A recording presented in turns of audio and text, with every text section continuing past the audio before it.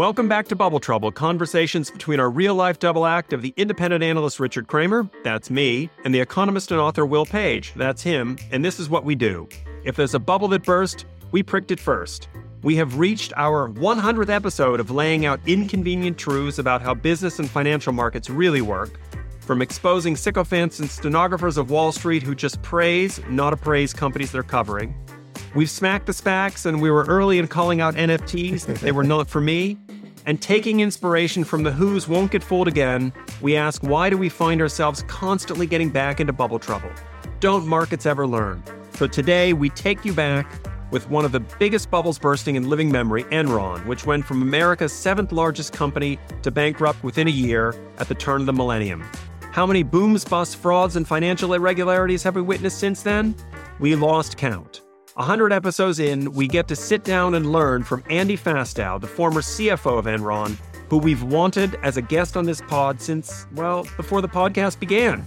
Buckle up for a conversation about what happened that fateful year, why it's continued to happen since, and honestly, where and how, not if, the same is going to happen again. Today, the first part of a 2-episode conversation with Andy Fastow. More in a moment.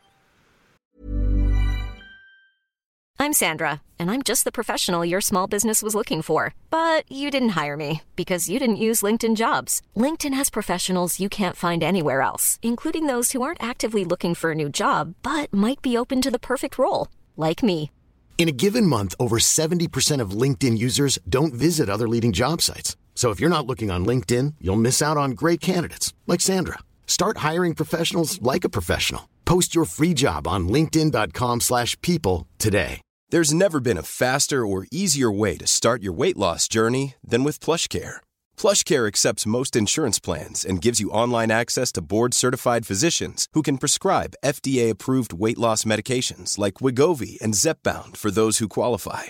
Take charge of your health and speak with a board-certified physician about a weight loss plan that's right for you. Get started today at plushcare.com/weight loss. That's plushcare.com/weight loss. plushcare.com/weight loss.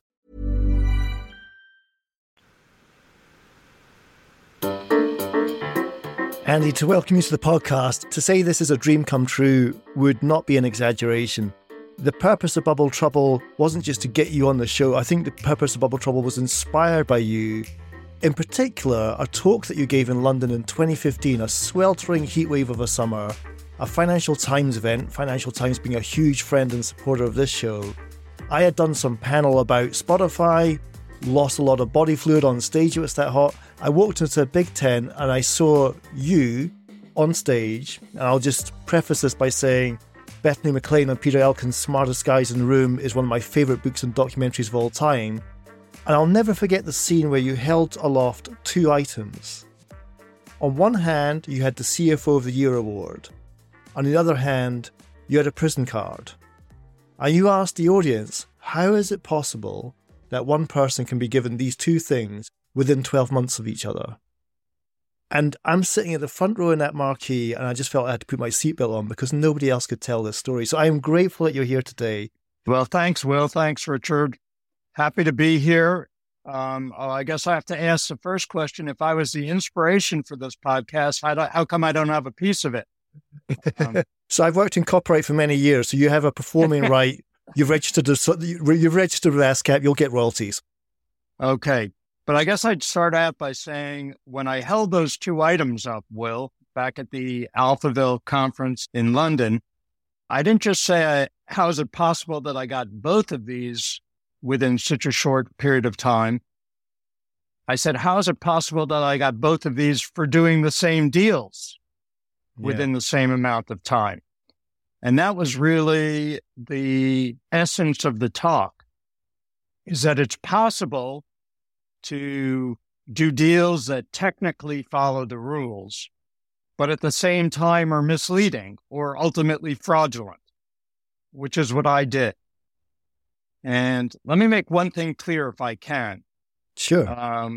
Before I talk about Enron, before I talk about my own actions, and if your audience were to remember just one thing about my comments today, I hope this is what they remember. I believe that what I did was wrong.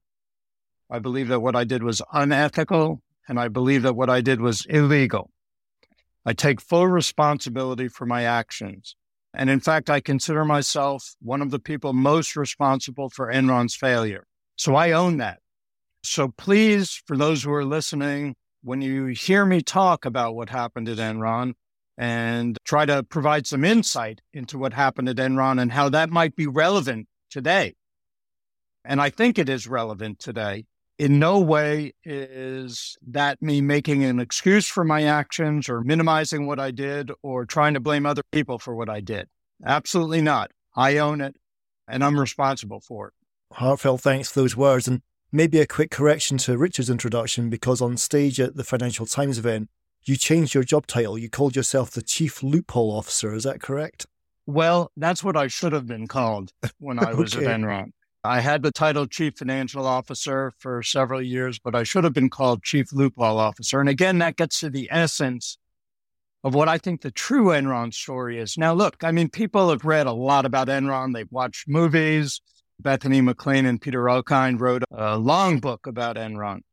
And I understand what most people probably think, which was that Enron was a case of a few sinister guys sitting in a dimly lit conference room trying to commit fraud. I would argue that's not the case. And instead, I think it's better described as a big group of people, accountants, attorneys, finance people, bankers, all sitting in a brightly lit conference room, thinking they were doing the right thing in many cases, but committing fraud. And the question is, how is that possible? And an oversimplification, but I think a good word to use to describe what happened at Enron is the word loophole.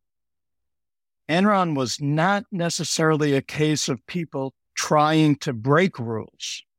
It was a case of people trying to exploit rules, finding the loopholes in the rules to get to the answers they want. And that's a common thing. And I'm not suggesting there's anything wrong with that. But when people find these loopholes, when people go into the gray area of accounting, it involves a lot of risk. And when people's brains hear the phrase, "it's been approved," or "you're allowed to do this," they stop thinking about risk. And wow. Enron is really, more than anything else, a case of not seeing the risk, and even when we saw it, mispricing the risk, which led to the downfall of the company. First of all, I think that's a brilliant summary because, and one of the pieces I saw in preparing for this was to watch the videos of the movie Smartest Guys in the Room. And someone made the point that the accountants, the lawyers, there were so many enablers that should have been saying no or should have been raising questions throughout that. But they had a massive conflict of interest. And Will and I were just running down, since we started the podcast, and we'll ask you for a couple suggestions as well. But since we started the podcast, we've had SPACs, NFTs, crypto, Wirecard, Evergrande, Credit Suisse went bust, Silicon Valley Bank went bust, FTX went bust. You had the COVID stocks blow up. And so is what you're describing, what you just described for us, this something that is just such a widespread phenomenon that we're seeing it everywhere. And Enron was just maybe a very high-profile example when you think about all these other august institutions and paragons of the economy that are now no longer with us. And that was just since we started this podcast 2.5, 3 years ago. That's a great question, Richard. But let me start out by, if I can, offering that I think two of the premises in your question I disagree with.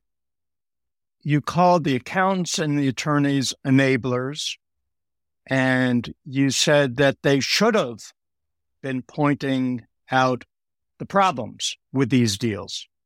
And I disagree with that. And this is an important fact, and one that many executives and most directors I talk to don't really appreciate. The gatekeepers, what we think of as gatekeepers, auditors and attorneys, are there for only one reason: to tell us whether we are following the rules. Okay? They are not there to tell us whether what we are doing involves too much risk or whether it's in the best interests of our shareholders a long time, or whether it would be considered ethical, or whether it would lead to reputational risk and demise. That's not their job, and they don't want that job. There's too much risk associated with that job. They're only there to answer one very specific question. Are you following the rules? Now, people tend to think of rules as black and white, especially with accounting. If you're an accounting student, you got debits and credits, and if it balances at the end, you get an A. But accounting... Andy, I always like to differentiate accountants from economists by saying accountants count the beans, economists measure the gaps between the beans. Now, there's a huge amount of gray area in accounting, and obviously people know there's a great amount of gray area in the law. That's how you can have opinions from attorneys that directly contradict each other. One extreme example is, how is it possible that top attorneys in the U.S. said it's acceptable to torture people after 9/11? But you can always get an opinion. You can make a case. And that's why we have courts and judges and juries to determine which opinion makes sense. But there's a gray area, and that's the key.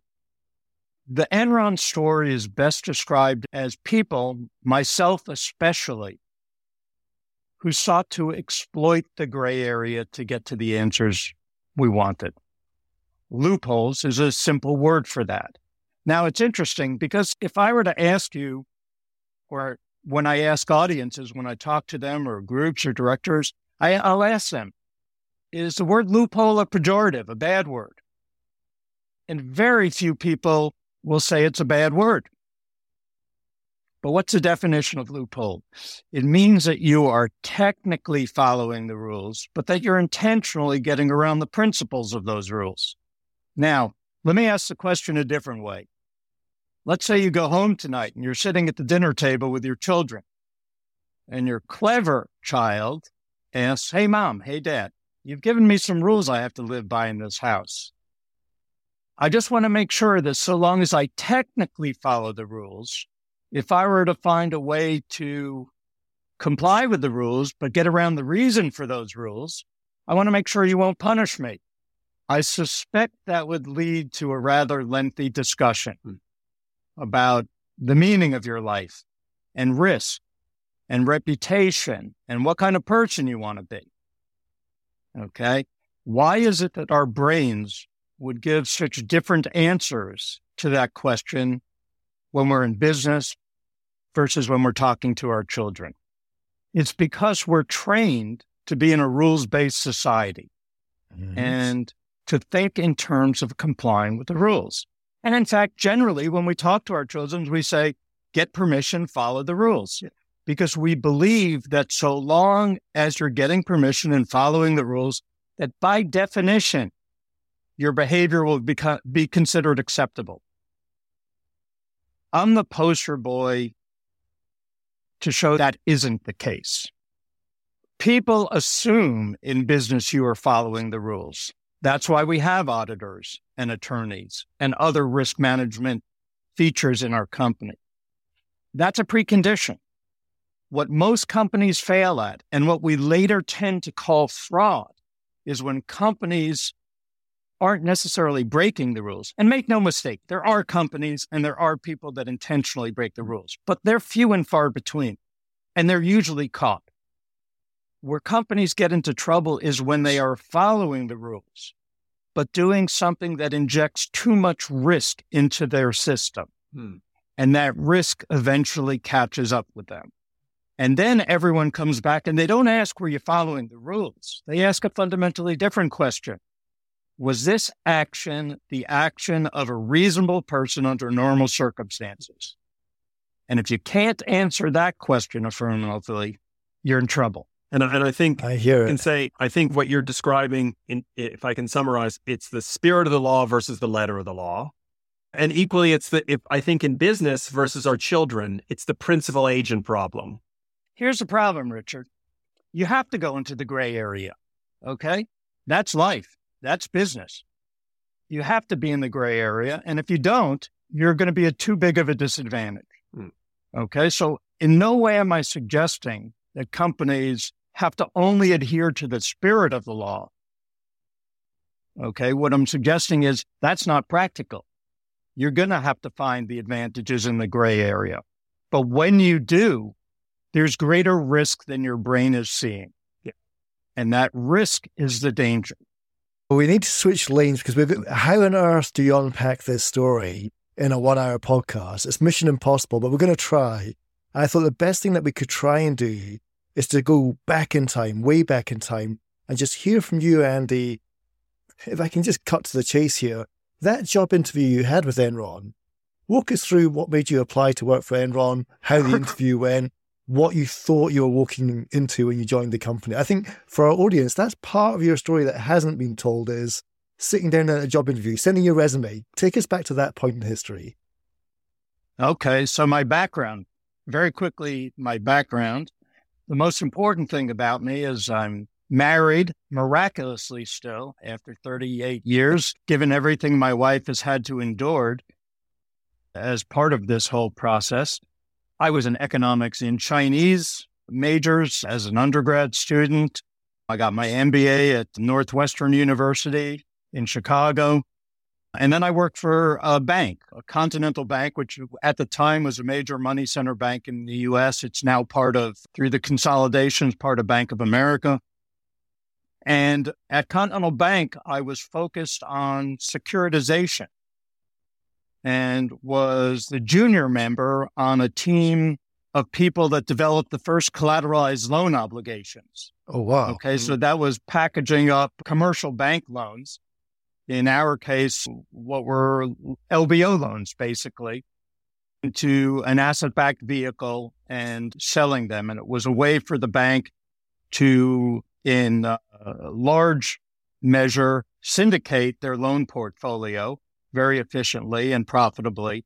But then we also began to do it for other banks as well. So that was the beginning of what's now, I think, about a $1.3 trillion market in CLOs. Because of that background, I was found by a headhunter in Houston who had just been hired by Enron to find someone with exactly this background. Now, I had never heard of Enron in 1990. Wow. And even most people in Houston had never heard of Enron back in 1990. There was no tower back then, right? There's no tower, the famous Enron tower that hadn't been built. That's right. But I agreed to meet with the headhunter because my wife's family is from Houston. And so why not make the contact? But I really didn't think much of it. But I sat down with the headhunter, and after 10 minutes, he said, okay, let's walk across the street to Enron. And my response was, I've never heard of Enron. He said, come on, let's go over and talk to him. And I find myself sitting across a table from Jeff Skilling, who had been hired recently from McKinsey to set up what essentially was described then as a trading operation, like a bank's trading operation, but instead of trading currencies or interest rates, they would be trading natural gas. And before the interview started, I said to Jeff, look, Jeff, you need to understand, before this morning, I've never heard of Enron. I know nothing about natural gas. I know nothing about pipelines. I know almost nothing about energy. I'm not sure why I'm here. And he looked at me, he said, because that's exactly what we're looking for. They wanted to find a guy who would be able to, he was a good salesman, right? They wanted to find a guy who'd be able to finance the acquisitions of large amounts of natural gas reserves, but it would have to be done off balance sheet. Okay. And in this case, through a securitization. And what we were doing at Continental Bank was the closest analogy to what he wanted to do at Enron. I moved down 2 weeks later. And it wasn't the weather. No. I've lived in Chicago and Houston. I'm not sure which has worse weather. It depends on and basically, it could have been natural gas. It could have been anything. You were just taking, you were using that process of securitization and taking a commodity asset and figuring out a way to manage risk around it. Well, this new subsidiary my job was really very specific. Enron wanted to build a market, if you will, in natural gas. But their problem was that there were a lot of buyers, potential buyers for long-term fixed price or what you'd call derivative contracts in natural gas, but there weren't a lot of sellers. Right. The sellers had the natural gas, but they didn't want to enter into long-term fixed price contracts. And that makes sense if you think about it, because companies that explore for commodities tend to be very bullish. And so they don't want to lock in the price necessarily. So Enron, in order to get the supply side of the market, they needed to acquire the natural gas. Right. But here was Enron's problem. It was balance sheet constrained. It was barely a triple B company that needed to acquire billions of dollars of natural gas. So they'd have both the sell side and the buy side of the market. But they couldn't do it on balance sheet.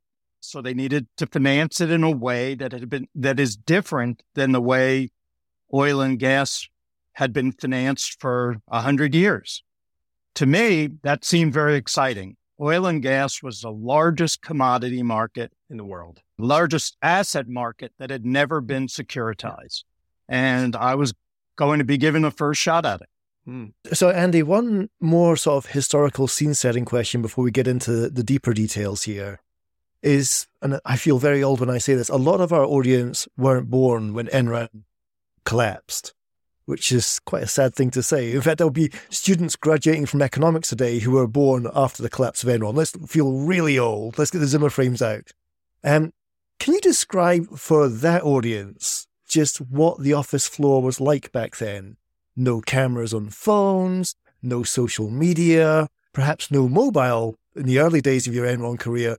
Like, just can you, for that younger demographic, just tell us what it was like working in that company? Well, I think that you're referring to the trading floor more than anything else. And that looked very much like a bank trading floor. And in fact, Enron built it from scratch. And from what I understand, by taking the best components of the trading systems and risk management systems from the major banks. Enron worked with banks, and I remember Skilling was working with Bankers Trust at the beginning and it was a joint venture. And I think that Enron adopted or incorporated a lot of BT technology, at least from what I understand. And Fantastic. One of our most popular podcasts, if you can believe this, was we had a guy named Stephen Clapham who runs a business called Behind the Balance Sheet. And he helps investors understand and do forensic accounting and to try to figure out when there are strange anomalies in accounts. But you mentioned a moment ago how a lot of what was happening at Enron was put off balance sheet. Can you explain in relatively simple jargon-free language to our generalist audience how you can take liabilities and or assets in a company's books, in their balance sheet, and put them over to the side so that no one sees them? How did that work? Well, I'm not sure that no one sees them, but they assume a different legal form, if you will. And according to the accounting rules, which are in some cases very arbitrary, and remember, accounting rules don't necessarily reflect reality. They're just a set of rules. A good example of this is operating leases. And so I apologize, I'm going to use a little jargon, but operating leases, now the rules changed in the last, about 3 years ago, the rules changed. But prior to that point in time, operating leases were off balance sheet, which meant that they didn't show up as debt on the balance sheet. They showed up in a footnote instead as a liability or a contingent liability, if you will.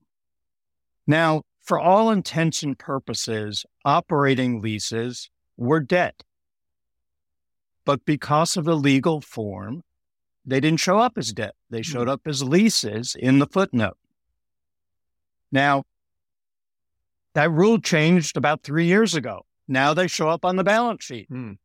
Has reality changed? No, the rule has changed. So the financial statements look different. Yeah. And people need to keep in mind that when an auditor signs off on financial statements, and they say it's a fair representation, What they are saying is that it's a fair representation according to the rules. They are not saying it's a fair representation of reality.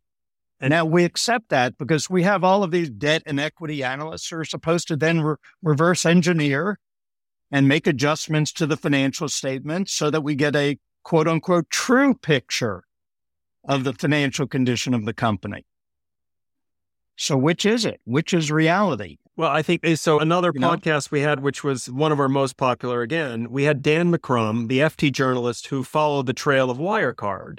And what he found was the auditors there were presented these bank accounts in the Philippines, and they saw the statements and they never questioned them. Now, those accounts were falsified. But the auditors, for doing their job, said, well, we checked the bank account and it had this number in it, and that's fine. So I think that's another great example. Now, one other thing I'd love you to explain, because I think it was central to Enron's profit story, was the notion of mark to market and how you could do a transaction that would generate profit over a long period of time, but you'd recognize all the profit immediately, not over that long period of time. Can you help people understand how that came to be, and is it still good in the rules today? Yeah, but Richard, I will answer the question about mark to market, but let me come back to your prior statement about Wirecard. And I'd throw WorldCom and several other companies in this. And there's an important distinction to make. And again, this in no way is an excuse for what I did at Enron. What I did was wrong. But there are two types of fraud, if you will. And we focus only on one type. And by ignoring the other type, that is where the problems arise. In the case of Wirecard, in the case of WorldCom, they just made up numbers, made up statements. At WorldCom, I think they erased numbers and just wrote new numbers in. That's pretty black and white. Yeah. And when our kids do that, we know when the report card comes back and your son has erased it and put something else in, you kind of know. Right.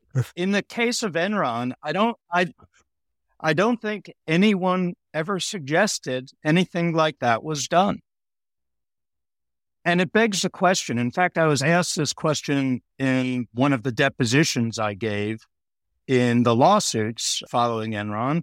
Andy, you spent hundreds of millions of dollars devising these complex financial transactions, paying fees to the bankers and the attorneys and the auditors and consultants.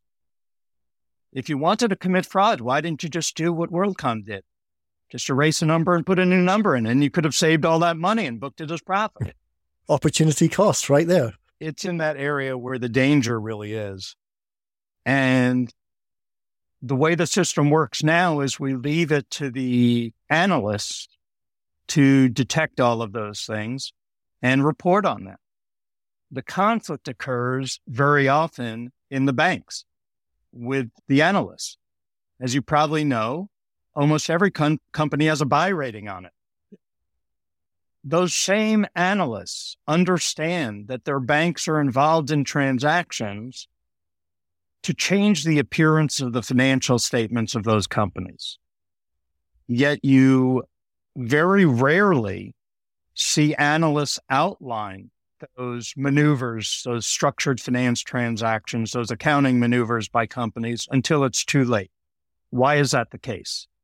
Conflict of interest. But differentiate between outright fraud, where you're black and white fraud, I should call it, where you're just making up numbers, creating fake bank statements, versus the fraud where the company, which is a fraud still, where the company is maybe thinking that what they're doing is allowed, like that loophole that your child may want to find. We're going to take a quick break, then back for more with Andy Fastow. Stay tuned.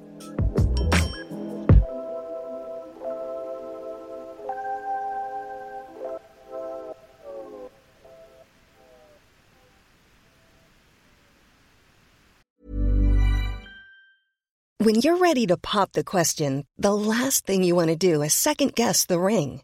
At BlueNile.com, you can design a one-of-a-kind ring with the ease and convenience of shopping online. Choose your diamond and setting. When you find the one, you'll get it delivered right to your door. Go to BlueNile.com and use promo code LISTEN to get $50 off your purchase of $500 or more. That's code LISTEN at BlueNile.com for $50 off your purchase.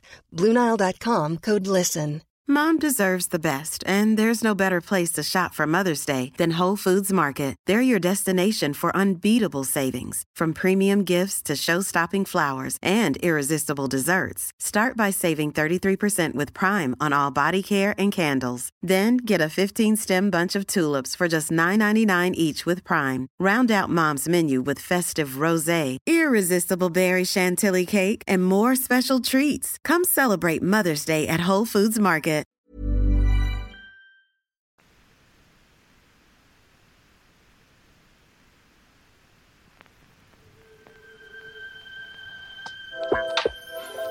Today we continue our two-part conversation with Andy Fastow, former CFO or Chief Loophole Officer of Enron. I have to share a story with you. One way that myself and Richard have prepared for the 99 podcasts up until now is we go running. And Richard runs a lot faster than me, but when I can keep pace with him, I ask him how do I understand this crazy market that you work in? He's a 30-year, three-stripe veteran of analytical work. I'm not. And he said to me, if you go to the back of an analyst note, you'll find an important sentence which says, this bank currently or intends to do business with the company that we're analysing. And he said, you show me that footnote and I'll tell you whether it's a buy or a sell on the front page. That's right. Right. Now, maybe it would be worthwhile, because I used the example of operating leases before, to give you an example of a gray area transaction using an operating lease. Okay. Now, operating leases are perfectly legal if you follow the rules. And prior to a few years ago, if you followed the rules and did it correctly, all of that debt would instead show up in a footnote as a contingent liability, which is companies typically value at zero, the contingent liability. So all of a sudden the debt just disappears.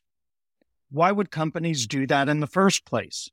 By having leverage, it allows them to lower their weighted average cost of capital, which makes them more profitable. It also allows them to access new pools of capital to expand their business. So there are a lot of good business reasons for getting that leverage and doing it off balance sheet.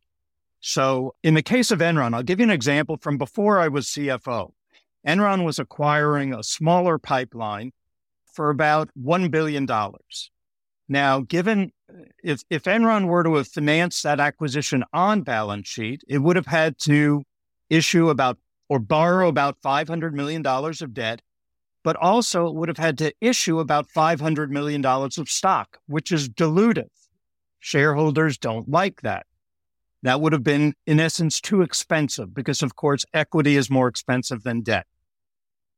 Okay, so instead, Enron decided to use an operating lease. And again, in case people are unfamiliar with operating leases, this was, until they changed the rule a few years ago, the most ubiquitous form of structured financing in the world. Just in the U.S. alone, there is over $1 trillion of assets financed in the form of an operating lease. Okay. And again, that makes sense and is perfectly legal if you follow the rules. So in the case of Enron, it could not finance it on balance sheet. So we did an operating lease. And these, again, were so common. It was literally the attorneys would press a button, the documents would pop out. It was that simple. And to give you an idea of the economic impact of this, by doing it off balance sheet in the form of an operating lease, instead of getting 50% leverage on balance sheet, we would get 97% leverage off balance sheet. Roughly speaking, if you put that in economic terms, that was equivalent to $50 million a year in earnings. Okay, which flows right to EPS, real earnings. You're saving the money for your shareholders. And think of it as a 10-year deal. So this is $500 million of real economic impact by doing the operating lease. And we're moving ahead. We're about to close. And 2 days before closing, one of the attorneys who was doing due diligence found a problem. He called a meeting. He said, we've got a big problem. It turns out that Enron owns indirectly a tiny bit of that pipeline. Enron had invested in another company or private equity fund that had bought a participation in a little spur of the pipe. Now, under the lease operating rules, you cannot do an operating lease if you own any part of the asset. Now, having read all there is to read about Enron, you would think that we would just say, okay, do it anyway, don't tell anyone. That's not how we operated. That's what I mean by the fact that when I say we always tried to stay within the rules. But instead of that, what we did is we all got together in a room. And when I say all, what I mean is the accountants, Enron accountants, the outside auditors, Enron finance people, the lawyers, the bankers. And we started trying to figure out, how do you structure around this? How do you find that loophole? And we kept going around, but we were having a lot of trouble. And someone would make a suggestion, but the auditor would say, no, that's a problem with FASB, whatever. And someone else would come up with an idea and the attorney would say, no, then I can't give you the true sale opinion. And we were stuck. This was a disaster. And I was literally getting out of my chair to go tell Skilling and Lay about this disaster. And someone in the room says, wait, Andy, before you leave, I've got one more idea, but it's so crazy, I've been afraid to say it. But since we're stuck, I'll throw it out there. He said, the ADR. We've been trying to do an operating lease of the physical pipeline.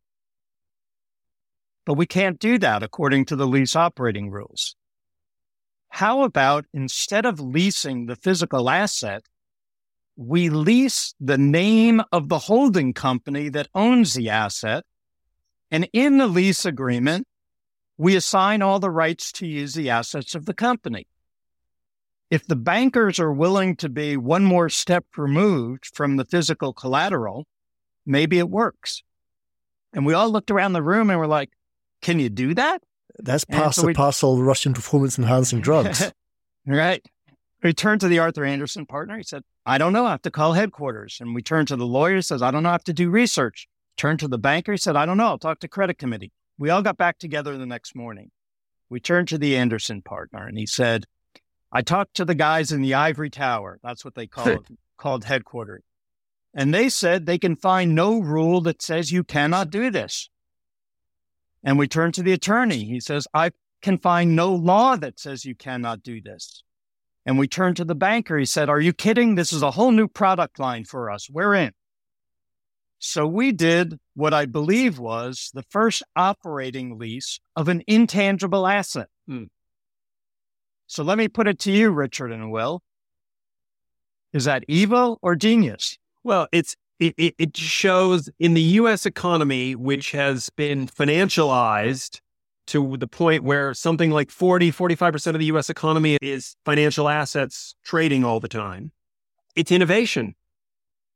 And under the letter of the law, not necessarily the spirit of the law, like you said, maybe because it's such innovation, no one's thought of it yet, it's not illegal. That's exactly right. So you sort of said innovation, which is another word. I asked the question, evil or genius. That's a little bit of genius. Yeah. But it was also a little bit of evil at the same time. It was right in that gray area. Now, where companies get into trouble, to finish this anecdote, is that when we walked out of that room, we didn't say, don't tell anyone, be quiet. We were high-fiving, thinking we were just geniuses. No one stopped to think, is there risk associated with doing this deal? Is there risk that someone from the outside will look in and say, wait a minute, we really don't think that qualifies as an operating lease. And we're going to add $1 billion of debt back to your balance sheet, which would have caused us to lose our investment grade credit rating. No one stopped to think about that risk because we heard the phrase, it's allowed. You're following the rules. Right. It's legal. Right. That's the danger area. This gray area is where the most risk is, but it's where the least amount of training for executives and directors occurs. And on that mark-to-market point, which I think is so important, the notion that if you do a 10-year deal and it's going to generate $50 million of profit over the 10 years, that under the accounting rules, you can book that $50 million of profit in year one, on day one, and assume that it's worse than that. Yeah, you can get a deduction it's for it. It's worse than that, Richard. Yes, mark-to-market accounting, in my opinion, may have been a rule that was put in place for all the right reasons, but had such bad unintended consequences that it's caused a lot of corporate disasters. I remember when I was at Enron, I had never even heard of mark-to-market accounting. I'm not an accountant by training. And I remember the day that Enron was approved to do mark-to-market accounting for natural gas contracts. It's captured in the documentary. Yeah, and I remember it vividly because late one afternoon in a conference room, there were a bunch of people opening bottles of champagne. And so I went in. I was kind of a little put off that I hadn't been invited. But after I got over that, I asked, what's going on? And they said, the SEC approved mark-to-market accounting. And I went back to my office and I looked in my old accounting textbooks and to try to find mark-to-market accounting. And I couldn't really find it and understand it. So I called an old friend at the bank and he explained it to me. But then I went back later on after the party had ended and I asked Jeff Skilling, I said, Jeff, why is this such a big deal for us? And his response was, well, yesterday I was worth $5 million. Today I'm worth $50 million. Because his compensation was based off of reported earnings. Right. And mark-to-market accounting allows you to report future earnings in the present day, whether or not those future earnings actually materialize or not. Now, here's the problem with mark-to-market accounting, though. Mark-to-market accounting makes some intuitive sense. Like a lot of your listeners probably own stocks or mutual funds, right? And at the end of every day, the mutual fund will look at the price on the screen and it'll adjust the value of your portfolio. So you'll see the gain or the loss that day. That's mark-to-market accounting. They're looking at the market, finding the price and recording a gain or a loss that day. Straightforward. That works if there's a screen price for your commodity. It works very well. But what if there's no screen price for your commodity? So in the case of, for example, natural gas, the NYMEX only traded contracts out 18 months. So for the first 18 months, it was very easy to mark-to-market your contract. But what if you had a 10-year contract for natural gas? What do the accounting rules say?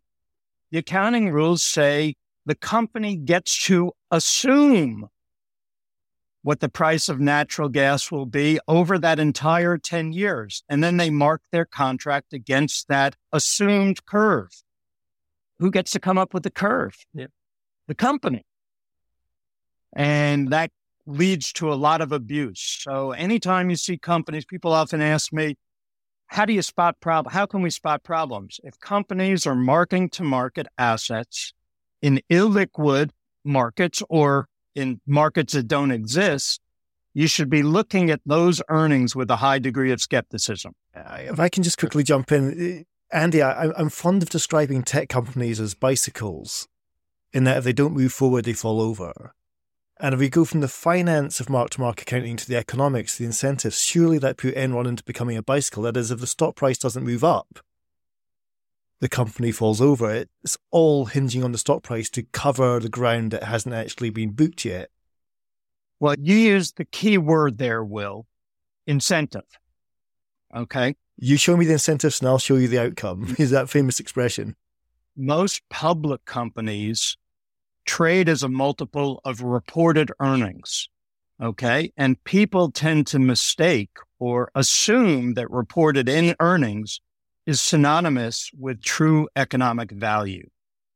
And what I'm suggesting is because there's so much gray area and flexibility for companies to make up the future value of contracts, that they should not assume that reported earnings are the same as true economic value.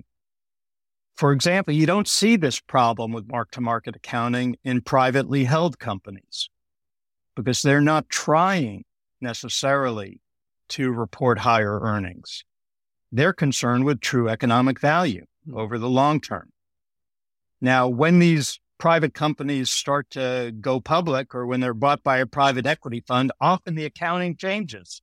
Private equity funds getting ready to IPO them or flip them. So they start using aggressive mark-to-market accounting to juice earnings. This reminds me very much of, I've spent years looking at companies like Google and Meta, and people will say about their advertising businesses, they're marking their own homework.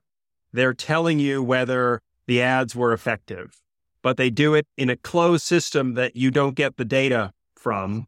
So I think what you're describing is a process whereby companies mark their own homework as well. Now, let me just give you one final anecdote that a billionaire investor told me about one company that you'll know very well in the noughties, which was IBM, where the CFO would go in to see this billionaire investor who was short the stock. And the CFO would tell him, I've already told you what the EPS will be. You don't need to know anything else. And I think it's exactly the point you were describing, which is we'll come up with the numbers to meet the narrative. You don't need to ask the questions about how we're doing it under the hood. And of course, IBM, an icon of American business, famously had a decade of terrible underperformance and ended up getting dismembered because it was so dependent on that flawed accounting. Right. I think I agree with that. And I think another great example of this in the United States is General Electric. I mean, I think they've lost something close to $700 billion of market cap. Now, they were, among the non-banks, they were considered the best at financial engineering. Yeah. And Jack Welch made a career out of always beating EPS by 1 penny, and he had the longest streak because GE had so many levers, if you will, to pull to create what I would say weren't earnings, but the appearance of earnings. And let me give you one example that I've read about, I don't know personally, is in their turbine business, which was one of their biggest businesses and apparently one of their most profitable businesses. When the new CEO took over after Immelt, his name escapes me at the moment, he made a public statement that every turbine we deliver loses money. Now, how is that possible in one of their most profitable businesses? And it was because of the way GE was using mark-to-market accounting. They would package together a turbine with a long-term service contract. And then what they would do is they would mark-to-market the service contract. Okay? But in order to market, you have to make assumptions about what services are going to be provided over time and what the profitability of those services will be. And what it turns out that it appears they were doing was selling the turbines at a loss, but marking these long-term services contract to market using assumptions that were unrealistic. When you package them together, it looked profitable. The problem was that those assumptions in the long-term service contract didn't come true. And so it was really showing up as an NPV positive economic activity, but it was really losing money over time. And they've had to sort of work their way out of it. And you have to wonder how many bubbles were going to see burst when companies didn't assume 18 months ago that interest rates wouldn't stay at zero forever and we would never see wage inflation. Well, let's talk about Silicon Valley Bank then. Okay. Silicon Valley Bank is one of the, believe it or not, one of the best analogies to Enron. If you're thinking of Enron like I do, which is that we may have technically followed accounting rules, but what we were presenting, the result of the transactions we were doing, was massively misleading. Yeah. That's fraud, okay? I wasn't thinking of it as fraud. I should have been. That's why I say I'm responsible for Enron's demise. Silicon Valley Bank, look, it was one accounting decision they made. They didn't think about the risk appropriately with that accounting decision that destroyed that bank. And it all came down to this. during the period up until about a year ago, when there was too much cash floating around the system, especially in Silicon Valley, Silicon Valley Bank received about $40 billion of deposits. Banks, basically, a bank like Silicon Valley Bank could do one of two things with those deposits: make new loans or invest it temporarily. In the case of Silicon Valley Bank, they couldn't make any more loans, so they had to invest it. So I'm oversimplifying this story, but they essentially bought $40 billion of U.S. Treasury securities. Now, on the surface, that sounds very conservative, risk-averse, right? It's U.S. Treasury securities. Putting U.S. politics aside, those can't default, right? So it's a safe bet, right? And for the guys at Silicon Valley Bank, this was a great situation, because if you were to say, just assume a 2% spread on U.S. Treasury securities back then, that would have been $800 million of profit dropping to the bottom line every day. But here's the problem. These were temporary investments. They weren't going to be held 10 years to maturity, which meant that there was interest rate risk associated with them. Okay? Obviously, interest rates and the price of a bond are inversely related. So if interest rates fall, the value of your bond rises, and vice versa. If interest rates rise, your bonds will be worth less. Now, they had to make an accounting decision. Where do you technically put these bonds for accounting purposes? The only decision that makes sense for a bank like Silicon Valley Bank is to put it in your trading portfolio, right? Which is liquid. It's meant to be, if you need to make a new loan or a depositor withdraws their money, you sell the bond, you give them the money, right? The problem is trading portfolios are subject to mark-to-market accounting, okay? Which meant that every day as interest rates fluctuated, they'd have to book gains or losses.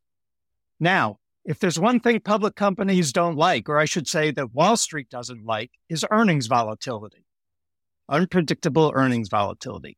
Okay, so there is a problem for the bank. Now, you could solve that problem very easily. You can buy an interest rate hedge.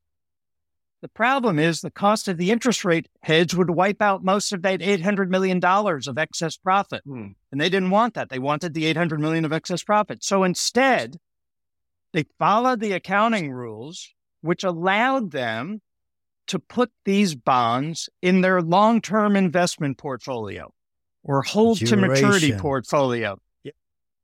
That portfolio is accounted for using accrual accounting, which meant that on a daily basis, you would not have to recognize gains or losses. Now, that solves one problem. It solves the financial reporting problem. And the accountants, I'm sure, said that is allowed. The rules allow you to do that. Now, the question, though, the rhetorical question, is the interest rate risk really gone? No, it's not gone. And it's asymmetric. It can't go down. It can only go up. But the key thing here is how the brains are working of the senior people at the bank. They're thinking, if interest rates rise and the value of the bonds go down, we don't have to report it. It's an unrealized loss. No problem.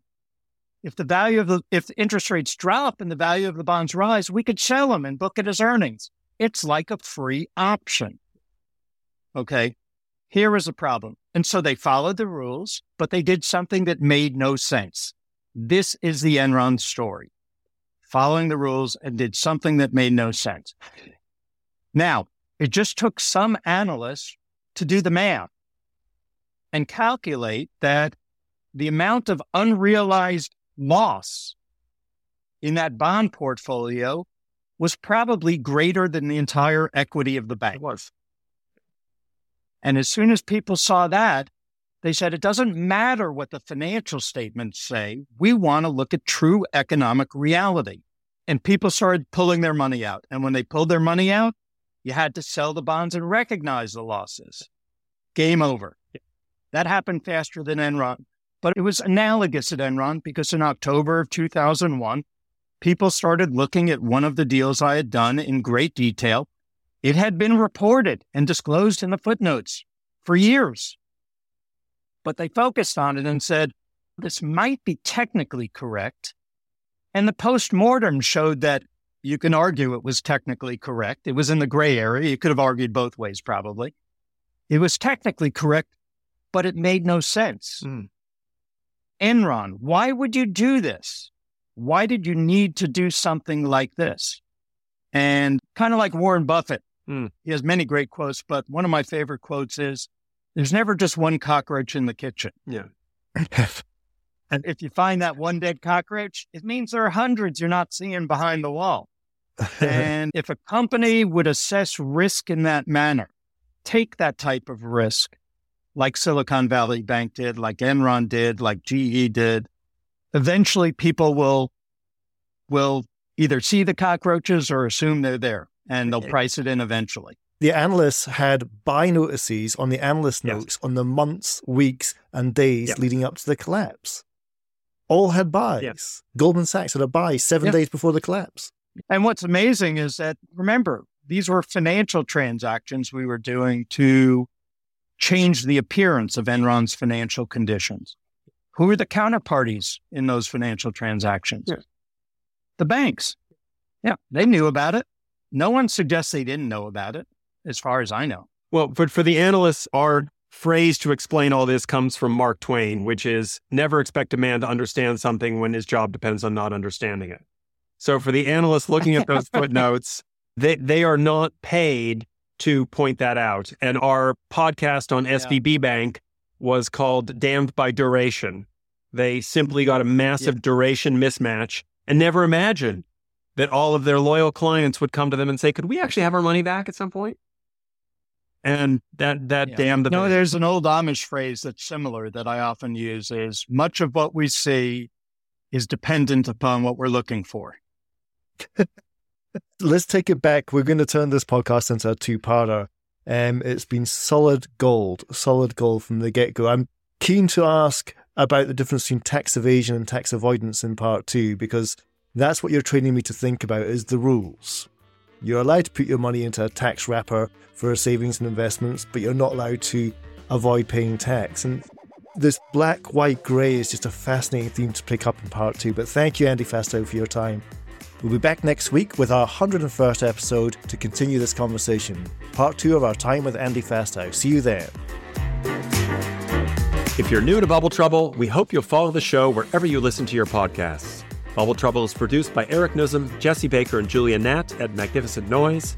You can learn more at BubbleTroublePodcast.com. Until next time, for my co-host Will Page, I'm Richard Kramer.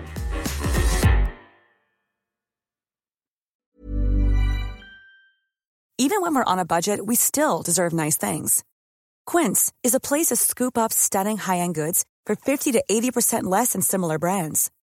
They have buttery soft cashmere sweaters starting at $50, luxurious Italian leather bags, and so much more. Plus, Quince only works with factories that use safe, ethical, and responsible manufacturing. Get the high-end goods you'll love without the high price tag with Quince. Go to quince.com/style for free shipping and 365-day returns. Mom deserves the best, and there's no better place to shop for Mother's Day than Whole Foods Market. They're your destination for unbeatable savings, from premium gifts to show-stopping flowers and irresistible desserts. Start by saving 33% with Prime on all body care and candles. Then get a 15-stem bunch of tulips for just $9.99 each with Prime. Round out Mom's menu with festive rosé, irresistible berry chantilly cake, and more special treats. Come celebrate Mother's Day at Whole Foods Market.